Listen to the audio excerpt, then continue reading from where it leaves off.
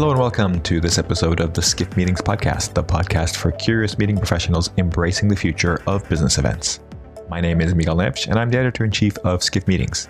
In this episode, I have the pleasure of speaking with Anke Trifan, founder, creator, and CEO of Trifan Events, and head of the Events Demystified podcast. Anke is a passionate advocate for women in event technology and production. She's also a fitness athlete and a motivational speaker on mental and physical fitness.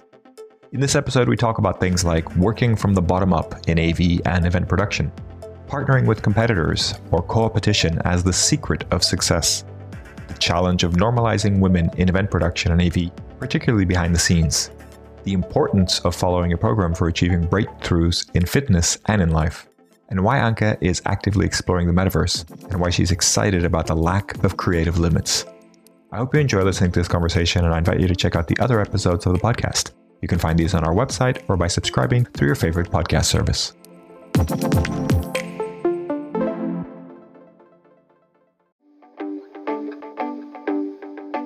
And now for a word from our sponsors, PHL Life Sciences, a division of the Philadelphia Convention and Visitors Bureau. Host your convention or trade show in Philadelphia, one of America's leading life sciences hubs. PHL Life Sciences, the first and only CVB division of its kind, will connect you to the professionals at the forefront of your industry and to a culture you can only find in Philadelphia. A city known for its rich history that's forging a bright future, Philadelphia challenges the expected and defies convention. A world of discovery is waiting. Visit phllife.com to learn more.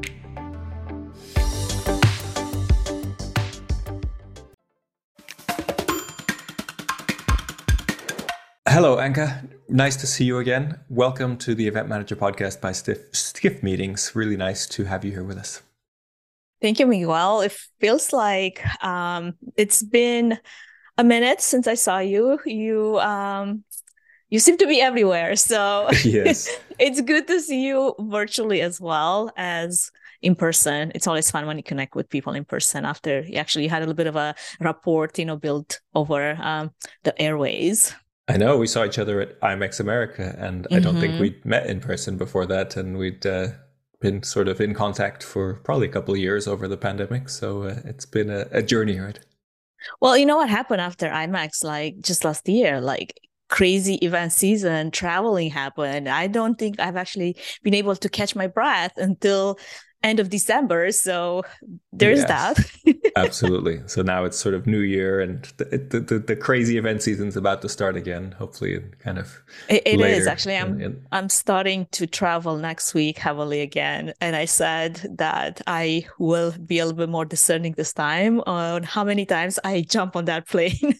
Yes, absolutely. And I think you have a young family, right? So it's kind of important to get that balance right. You know the challenges, right?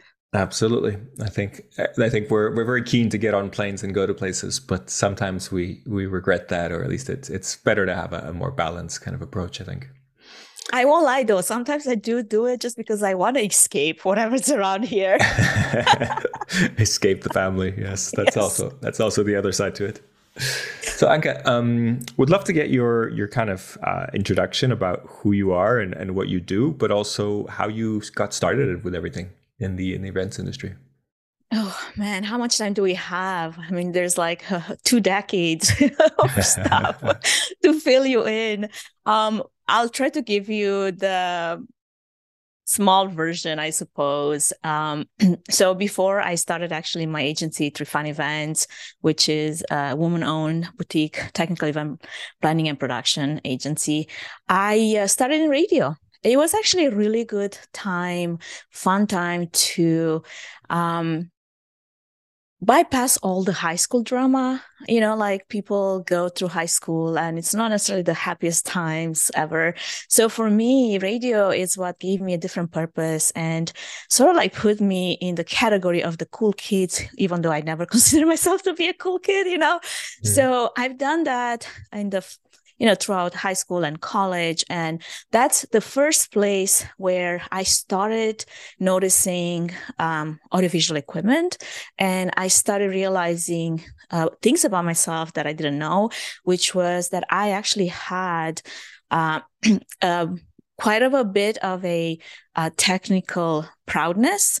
I could figure things really fast. I could learn things really fast, and I could make things happen really fast technically. So that was what propelled me into wanting to learn more about sound engineering. This was the one thing that I had in front of me, this audio mixer. And I was seeking opportunities.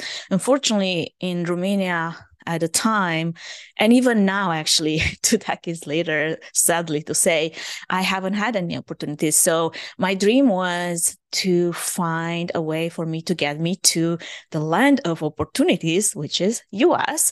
So that became my goal. And I was given the opportunity to actually get on a scholarship, come to US. And it's a long story of how, you land in US and there's so many challenges, cultural challenges. I mean, for me, just being on my own as a 20-year-old and having had no exposure to like even different color people, like that was a shocker. Okay. It's like, oh my gosh, you only have the information that's relied to you through all the movies and the Hollywood that at the time was portrayed. And let me tell you, I come from a communist country at the time, right? So the information was so much this misinformation, right? So little things like that really, it took a lot of resilience not to get back on the plane and just fly right back. I'm like, what am I doing with my life? Like, why did I come here? And then starting from the bottom up. I mean, if you think about in Romania, I was a radio host. I actually had fan letters by the buckets just sent to my house. My mom, I think, still keeps them somewhere, I don't know, in the attic. It's just so funny to know that she would actually hold on to them. But I came here and then I had to start from the bottom up, like cleaning offices, like cleaning toilets. Like, what am I doing with my life? Like, this is not the American dream, right? So I guess as a very determined person, I just never gave up. I knew that if I work hard enough, I will get to where I want to be. So I started, working all the jobs to be able to pay for an education. I already had a computer science degree, but I needed to figure out how do I translate that into US credits. And it's like a whole different conversation of how difficult that is. It's funny because I was having Tahira and Dean on my podcast, and she's Canadian. She was just talking about her process, later in life of doing that just with her Canadian credits to just partake in some university here in the US. And I'm like, you have no idea. You're talking my language because I've been through all of that, just transferring all those credits and trying to like use some of the education that I've already had. So eventually, all of that led into getting my foot in the door. Actually, my computer science degree got my foot in the door into a production house to fix their computers. I mean, you're an IT person, right? You know how to fix computers. I'm like, sure, I'll do anything. Obviously, that's not what I wanted to do. So sure, soon enough, they learned that that's not what I was passionate about. So I started learning audiovisual from the ground up, and I started, working hard. And as a responsible adult, you start being put in different roles because they see that what you do, you follow through and you care, right? So as long as you figure out a way in which you can live your passion, and for me, that was that, you're going to get where you want to be. And for me, it was like, how do I get to mix all these amazing bands? And I started working fashion shows. And I'm in the process of like, I'm going to put it out there and probably, I'm going to shoot myself in the foot, but I'm in the process of writing a book of all this journey that I've had as a woman in AV production. And I just went back to like 2004, 2005, 2006, all the years, that I was working event production, and I was doing pretty cool things. Like I forgot how many fashion shows I've done, like, oh, that's right, I was involved in the LA Fashion Week, and all these celebrities like Kim Kardashian. Actually, she just started as a celebrity on one of the run shows I worked on, and this was in 2007. Like she wasn't the celebrity that she is today. And I work with her and I'm like, I totally forgot about it. I'm like, oh, it was something like fun that, at the time we were just doing our job. We didn't have social media to distract us from all the work that we wanted to do. So all that to say, I got to a place where after I've built enough experience, I've also, gotten myself quite burnt out in the industry, and I needed to change paths. And for me, that meant going from in-person live events, as in live concerts, and constantly doing things, like fashion shows at the Grove, in LA, in Vegas, to a more, I would say, planned out event structure, which was the corporate world. And that's when I made a decision to move into corporate and become more of a technical event director, technical event planner, project manager. And I just needed a break for a few years to just not be hands-on, so heavily involved with all the things. And I mean, when I say all the things, I was doing everything that any other guy on the crew was doing, So obviously that had quite a bit of a toll on my body and mentally. And I remember at one point when I had to make the decisions, because I literally crashed on a Las Vegas convention floor because I was so overworked by then that my body just failed. Like, there's nothing else. It's like I was laying on the floor and there's nothing that would revive me. And that's when my boss at the time was freaked out. It's like, oh my gosh, I just ran my crew into the ground because we were on a high pressure event and things weren't working out. And we were already doing 24 hours nonstop of troubleshooting. So it's one of those things where oh my gosh, we need to stop, we need to break. And if things don't work, we're just going to have to let it be, So I went into corporate events, and in my journey in corporate events and doing a lot of fundraising events, I realized that I'm working so hard for everyone else when I could be working for myself. And that's when I decided to start my own agency, and I sort of turned the tables, and I was, okay, so I'm not going to work for this AV production company anymore. I'm going to use them as a resource, as a partner for my own events. I already have enough clients that contact me and call me for their event needs. Why don't I do that, full time? So that's what I started doing. That was also a pivot in my life where I was pregnant with my second child. And I knew that I wanted to do things differently than what I did with my first child, with my son. I mean, with my son, I worked until my 40th week. I was literally climbing ladders and hanging Lecos, which, if you don't know, if you're not in my production, that's this huge, long Source 4 fixture. That's about 50 pounds. And I'm we 40 weeks pregnant, doing this, that's insane. Nobody should do that, right? And I worked until my 40th week. My water broke on the job. Wow. And I went to the hospital. 2 months later, I was right back at it. Crazy stuff, right? So, yeah. Because again, I have a passion for what I do, and it gives me so much joy and just accomplishment. And there's a bit of a, dopamine that comes with a job well done. So the second time around, I was okay, obviously at the time, I didn't even realize that I was dealing with a little bit of postpartum depression and that mom guilt that you have, regardless if you admit to it or not, that I'm responsible for a human now, and I'm not doing a really good job at it. I'm so career oriented that seems to be as a, inconvenience.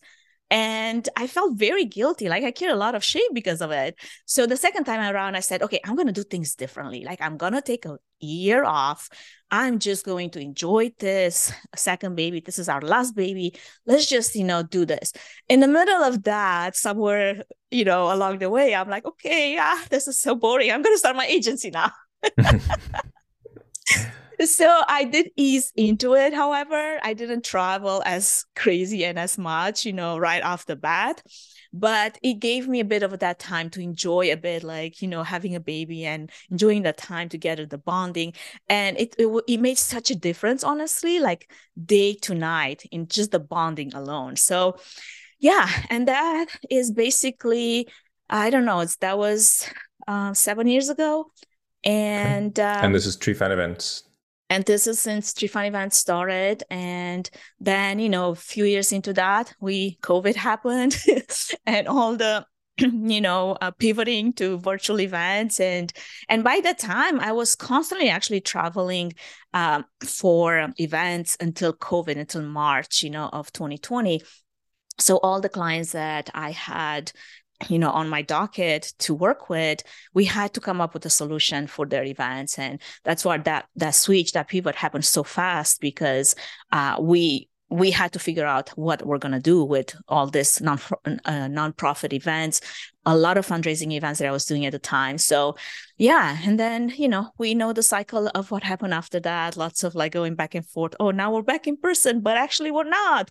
And then last year, just the influx of in person and traveling nonstop. And we'll see what this year looks like. I'm seeing, and, as I'm looking at the forecast, for the year, I see like almost like a perfect split between people that are going full-fledged, they're just going to go for it, versus people that have put their brakes on. And event planners, they're just like, okay, I don't know what's going to happen. Like clients that are not ready to commit yet. Beginning of January, first week, I was looking at my calendar. I'm like, yay, I can take one more month off to just, really get a little better after a whole burnout season of last year, and work on my mental fitness. And I'm already very committed to my physical fitness, but I feel like this year I really want to dive deeper into my mental fitness and just get the same outcome that I enjoy just putting time into my physical fitness. So as I'm like looking at the prospect of the month, I was like, oh, it's great. The next week, I'm actually not even next week, probably 3 days later, I have 10 events laid out. Like they just came like boom, boom, boom, boom. And I'm like I already the anxiety. I'm like, oh my gosh, I can't say yes to everything, but there's some great opportunities, right? So like you're faced with that, a bit of a like feast or famine even now. So we'll see what that might pan out to be. But I'm starting traveling again next week, and it's going to be 3 shows, one after another, living out of my suitcase for another 2 weeks and a half. So it's good to be busy, but absolutely important to also find that balance, right? Yeah. So just to wrap up that tree fan events, you do production. Where do you draw the line? Like when people come to you, if they want event design, if they want, what areas do you sort of have to have someone else involved, and what areas do you take on yourself? There's a lot of things that I know from the get-go that I don't do. So when you think about event planning, the traditional event planning way, I don't do that. Like I would have event planners work under the agency, or I would just, give them a part of that event, and you can deal with all the contract negotiations as far as the venue is concerned, food and beverage, linens, flowers, all of that decor, if it's not AV related or production related. Mm-hmm. And I don't want to deal with that. I've done it. I don't want to. That's not where my passion lies. Also, I have a few event planners that I go to just for the contract negotiations, for hotel rooms, they are the best at what they do in that space. And I'd rather rely on their expertise than me having to take that on.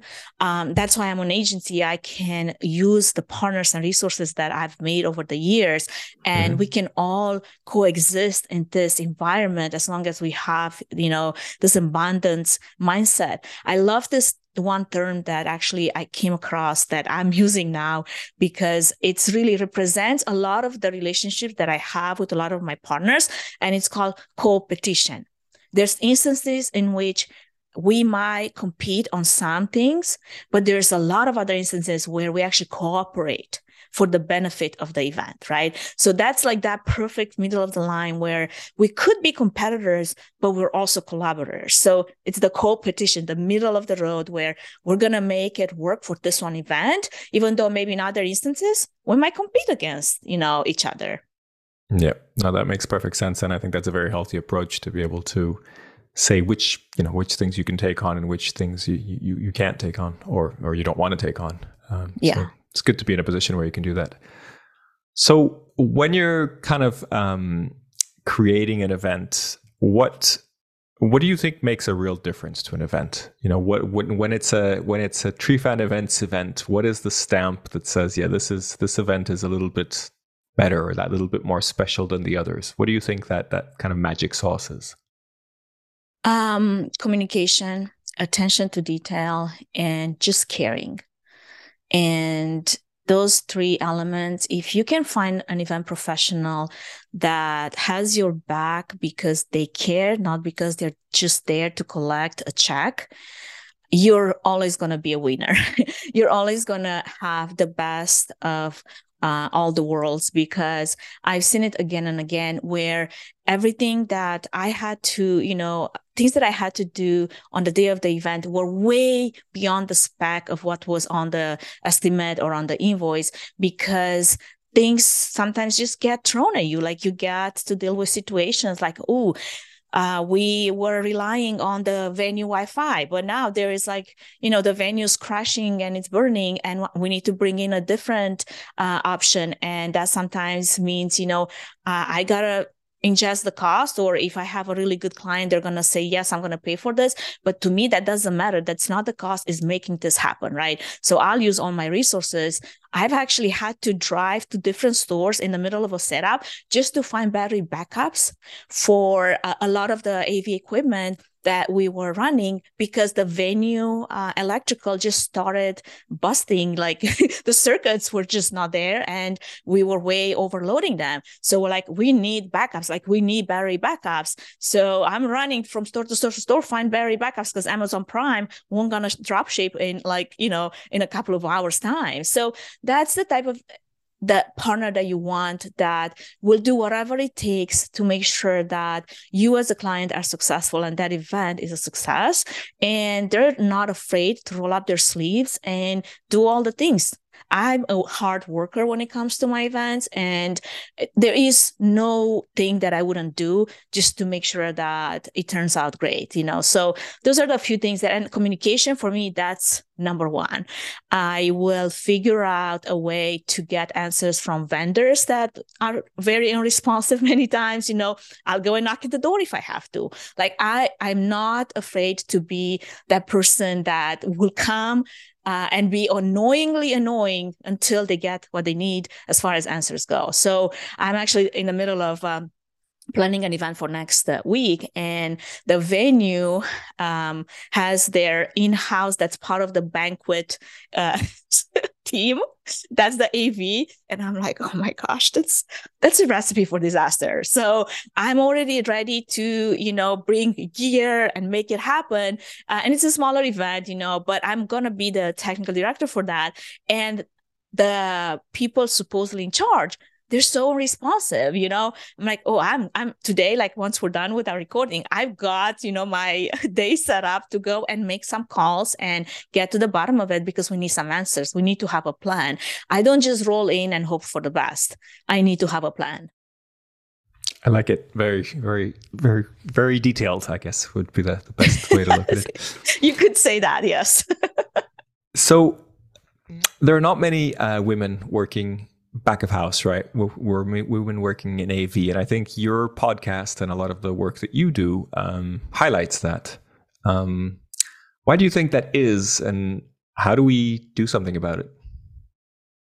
Well, first off, thank you so much for actually, making this a topic of conversation. I think that there's need for way more attention to be had to this misrepresentation of female in what I would call, because it's true, a male-dominated field. Now, AV productions and event productions is not the only field that is male-dominated. We have technology, we have medical sciences, we have even art. There's many other areas where there is a misrepresentation of women in those, kind of more male-heavy fields. And the reason why it matters, the reason why we should be talking about it more, is because keep sustaining this unequal and unjust power relations in decision making.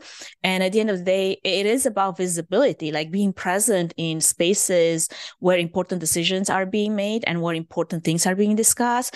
And it is about knowing that as a woman, you can hold a position of power, even if that is like being the lead engineer on a show, or being the technical director, or being the show caller, or the stage man. I guess stage manager not necessarily position of power, but it could be, right? It depends on the show, or the project manager. Whatever it is that your ambitious little heart wants, you should be able to get that position, and not based on the fact that you're female or not, but based on your capabilities. So what I see a lot is like, as a woman, your presence should matter as well. You should have equal chances of becoming whatever you want to be, and have this just as many opportunities as men have.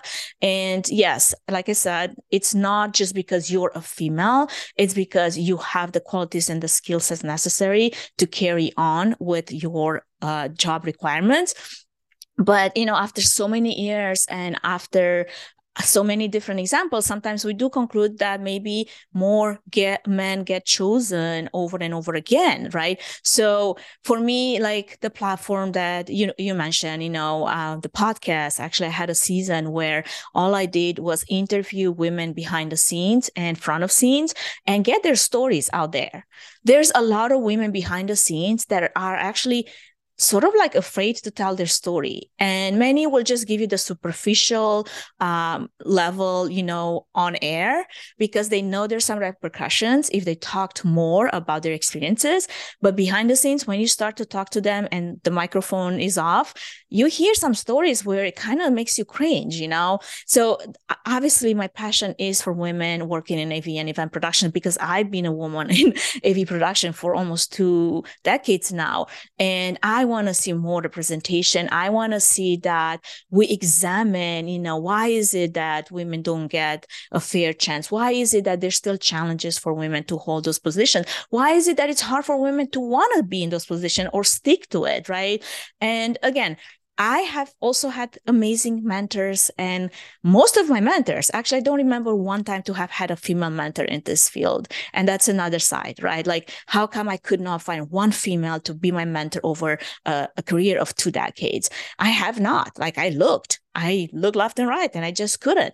So I'm not saying this is an attack to men, because there's plenty of wonderful men out there that are excellent at what they do. What I'm trying to say is that people are so used to seeing men behind the scenes that sometimes you walk in a situation and even the event planner will go and seek the guy in a room instead of assuming that maybe, just maybe, a female could be in charge of that production. And it has happened to me again and again.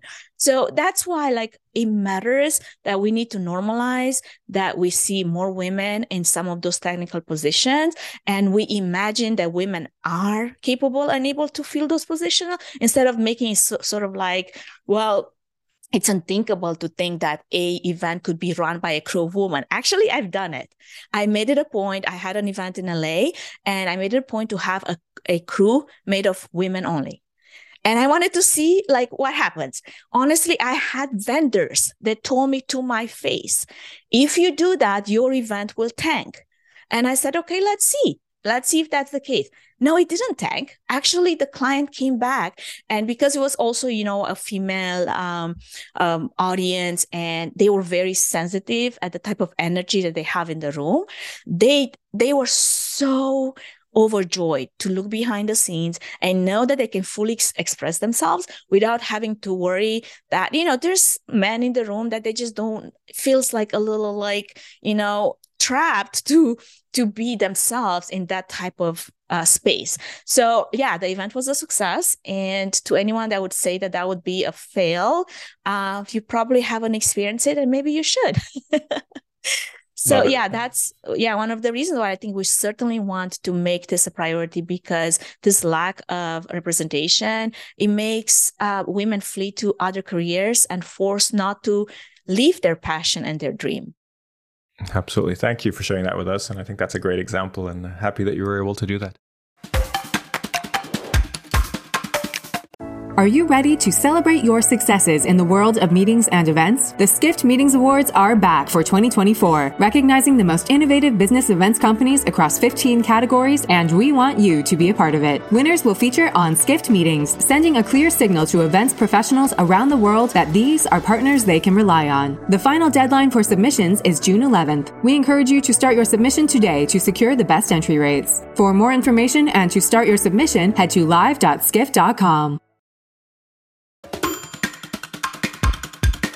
So the other area that I think you're very passionate about is fitness. And you mentioned it already. The physical fitness is something you're very passionate about. I know you've won some competitions and you're very, something you do very regularly. It's really part of who you are, really. But also the mental fitness, right? The mental well-being is something that you're kind of getting into. Yeah. So have you always been into physical fitness, or was this something that you kind of started later on? Well, as I mentioned, because I was a female in AV productions and working side by side with a lot of guys that, let's be honest, they're way stronger than a female in most cases. I mean, I kind of realized that in, I think, fourth grade, when instead of like fighting guys, I started to make them my ally because I knew that I wouldn't win anymore. But for me, yeah, fitness, and not necessarily at the extent that I actually embarked last year per se, like to go full-fledged into a bodybuilding competition. And I mean, not any kind of bodybuilding competition, because there's so much, I feel like, even misinformation when it comes to bodybuilding as a sport out there, right? Like, natural bodybuilding means you will make sure that only your body and what it can do will show up on that stage.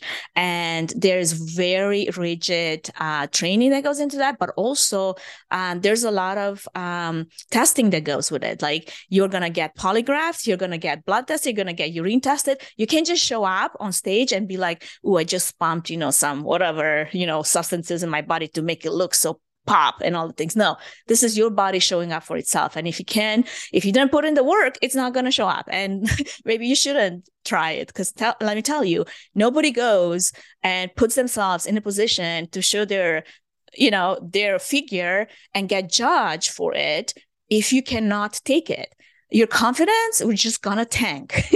Nobody wants to put themselves through that. And that in itself was, just a mental challenge. I'm like, oh my gosh, will I be able to take the feedback that is given to me? And what will I do with it? Is it gonna destroy me, or is it gonna build me up? So the importance of fitness has always been forefront, because I wanted to be strong enough to put up with those long hours. I wanted to have enough stamina to go through 18 hours days. I wanted to be able to lift 75 pounds, huge speakers that I needed to transport from here to there, or unload trucks and do all the things that really you've got to do in AV. Like, there is no shortcuts. Just because you look pretty and, I don't know, you're a female, that doesn't mean that you're just going to be skipping on some of the tasks that just come part of the job. So I knew that if I don't invest in my body to build it to be strong, I won't be able to make it through some of those long days, and I'm in the wrong place, So I always have had a very, rigid schedule I followed. And I think up until last year, I was kind of doing, a bit of like everything, CrossFit. I would do Spartan races. I was like running here and there. I wasn't necessarily strategic about it, right? So I think that was what I changed the most in 2021 or 2022, actually was middle of 2021 when I actually embarked on the journey. I started looking at it from a strategic point of view. Okay, what are the areas and what is the programming that I need to follow, and the nutrition that has to be part of this training in order for me to see some changes? Because a lot of us, we go to the gym and then we just jump from equipment to equipment without much of, strategy really at the end of the day. So the same way how we put strategy into our events and why we plan it and how we plan it, the same goes with our personal development and our career choices and our fitness journey. So only when I started doing that and I actually paid attention to what am I doing, how am I doing it, how many reps, what type of progressive overload am I implementing in my routine, that I saw a difference. So much so that about 4 months into it, that's when the idea crept in. Oh my gosh, I actually see some definition. Look at my shoulders. I love my arms. And this is something that I'm saying, like, I hated my arms all my life. Okay. Like genetically, there's some things that my family has when it comes to their arms. And it was one of those things I'm like, I hated it. Like there's nothing I can do about it. And then I saw that actually there is something I can do about it. And I saw the change. And that's when it clicked. I'm like, oh my gosh, there's actually something to this. And I can take it farther. So it became a challenge against myself. How far can I take it? Love it. And then you managed to apply the same thing to mental fitness, or is that still sort of the plan for this year? Is that an ambition for this year? I feel like when you go through such a rigid fitness training, mental fitness becomes a byproduct of your journey. And I've actually had, I like to say that just the journey alone in my physical fitness has saved me thousands of dollars in therapy. Now, I'm not saying that you shouldn't do therapy if you need to. I should definitely see, professional counsel if you're a therapist, if you need to.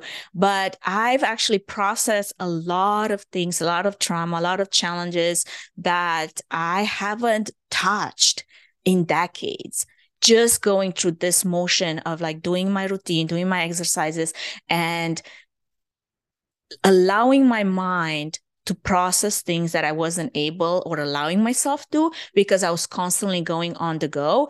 And the resilience, the determination, the commitment that comes with that, those are all qualities that we should all have part of our mental fitness.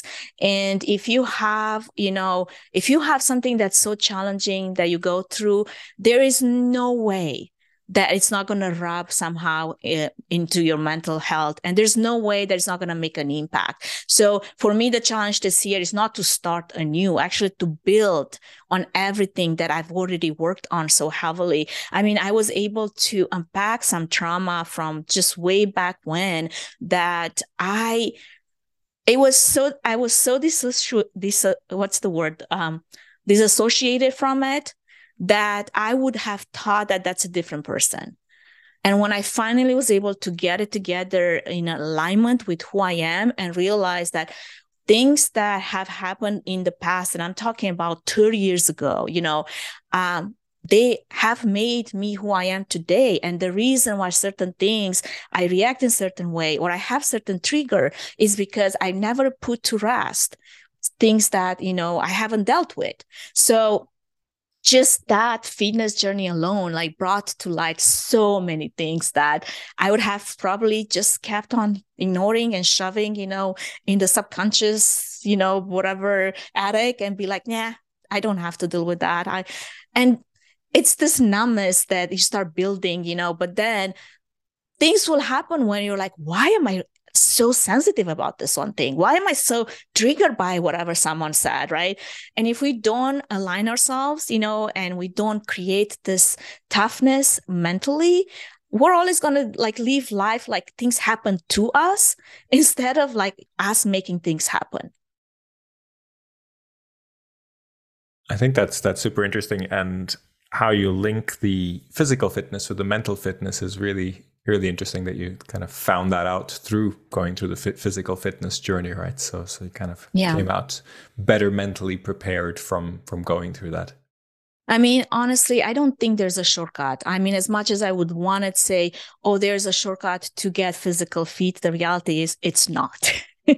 And the same way with mental fitness, if it matters to you enough to be strong, lean, have energy, stamina, endurance physically, it should matter to you that you are functioning at the highest state of your health mentally as well. You're fit enough to respond to whatever the demands and challenges of every day are, be present, have the ability to develop positive emotions and live positive emotions, right? Because there's a lot of people that are hijacked by a lot of negativity, and that's not a good thing, to be able to stop yourself and audit your thought pattern and say, yeah, that's not the direction I want to go in, because it's so easy to just go down that road. And have the cognitive function, the improved cognitive function, where you can make decisions and saying good decisions on a fly in a high pressure environment. That's another thing. Like for me in event productions, like things happen so fast. I was having a conversation with someone yesterday, and we were actually working on an event tech. And they're trying to make it a better tool for not just speakers and event planners, but also for event productions for us behind the scenes. And I was explaining to him, like, when you're behind the scenes and the show goes, things happen so fast that one extra second matters. That extra second of pause or having to click on this and this and this instead of just clicking one time, it's a huge difference in the execution of the event. So those are the things that, like, on the fly, you're going to have to make decisions. And if you're not mentally prepared to do it fast and be focused, present, and ready, of all those challenges that can come at you from different directions, then you will jeopardize the show. And nobody wants to have a liability on their hands. So as far as I'm concerned, like, I want to be showing up at the best of my ability, not just physically, but mentally. And let's just not forget about, self-esteem, self-compassion, the belief that we are competent and we are able to do all the things. I also have empathy for some of the times when we're not at our best, because we all go through, emotional and mental things that do leave an impact on how you're going to live your day. But if I only have this one life, and if I only have this one body that I've been given, then you better believe it that I'll give it the best shot I've got and make it the best functioning body that it's capable, so I can live the best life I have.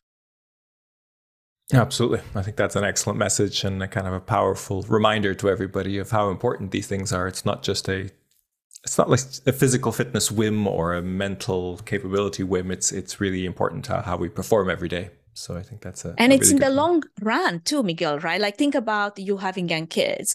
Now, put yourself in the position 20 years from now when they're adults, and the quality of life you want to live when they're 20, so you can enjoy life at the same level that they are. Yeah. I want to be able to run with my kids. I want to snowboard when I'm 75. I have my snowboard on top of my car so I can swing into the mountains when I have a moment, just because my body allows me to. I never want to be to a place where, God forbid, injuries, because obviously I can't control everything, but I don't want to be in a place where I will say, well, that's too hard on my body. I can't do it. That's not going to be me. Good for you, and a very impressive journey. So thank you for sharing that with us. Absolutely. I hope we inspire someone. That's the only reason I'm saying, not because I'm better than anyone else. It's just because I hope it inspires you to make those choices, tiny choices that will build a habit that you can take years from now and say, it made a difference. Absolutely. I think those are really important things to remember and to kind of stack on top of each other, right? Because it all kind of matters in the end. So wanted to kind of start wrapping up, but wanted to kind of bring it back to events and what you do in event production. And I know you do some pretty impressive productions, etc. But I wanted to get your view on kind of the future of events, your vision of what events might look like, coming up ahead. I don't know if you think events are going to be hybrid or if the production is going to change. What do you see that you think might be where we're heading in the future? It's funny because even though we've gone through COVID and we saw what an impact virtual events have had, now for some people, it was like, it wasn't such an impact. It was something that I had to deal with and I hated it, right?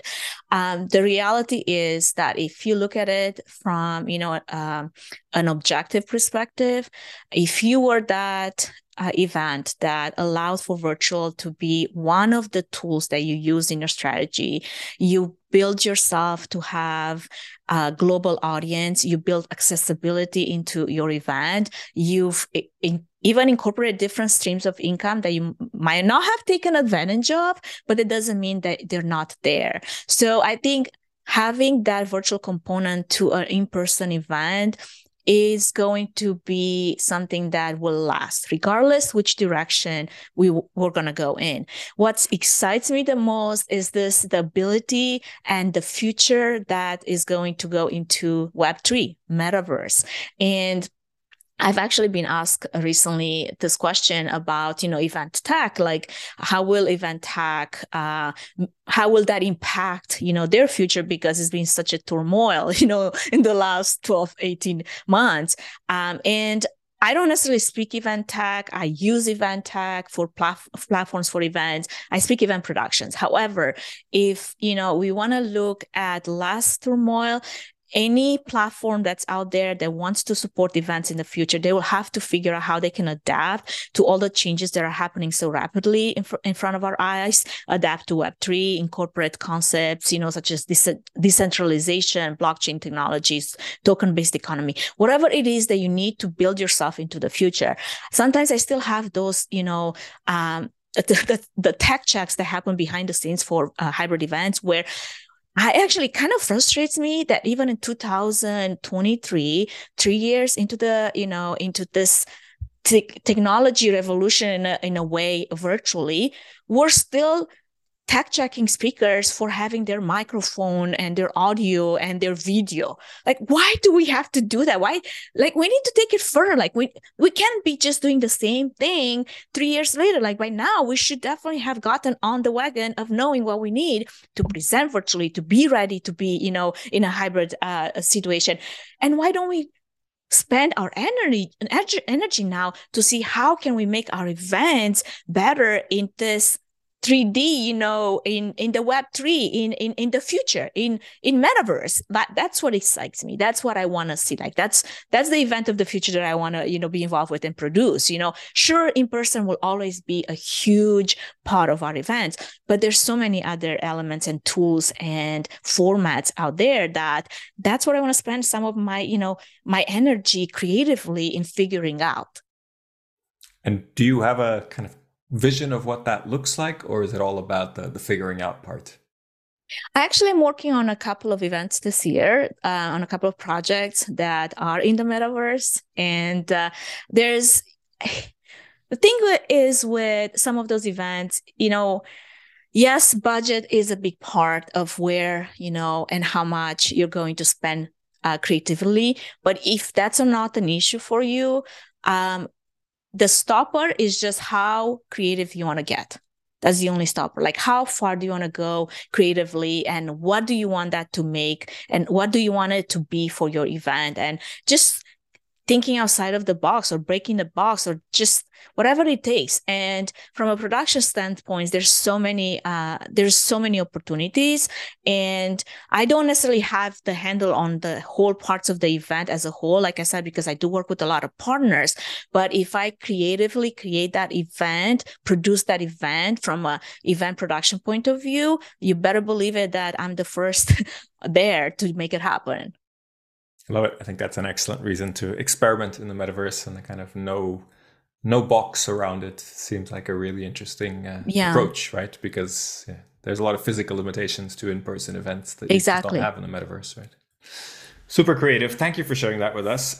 It's been a pleasure having a chat with you. And we talked about so many different things. We didn't actually talk too much about events, but I think in some ways that is good, because it's important for us to know that we're not just about events, right? That there's other things that influence us and other things that impact us every day.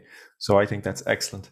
Wanted to get your recommendation for someone else to have on the podcast so we can continue this kind of conversations.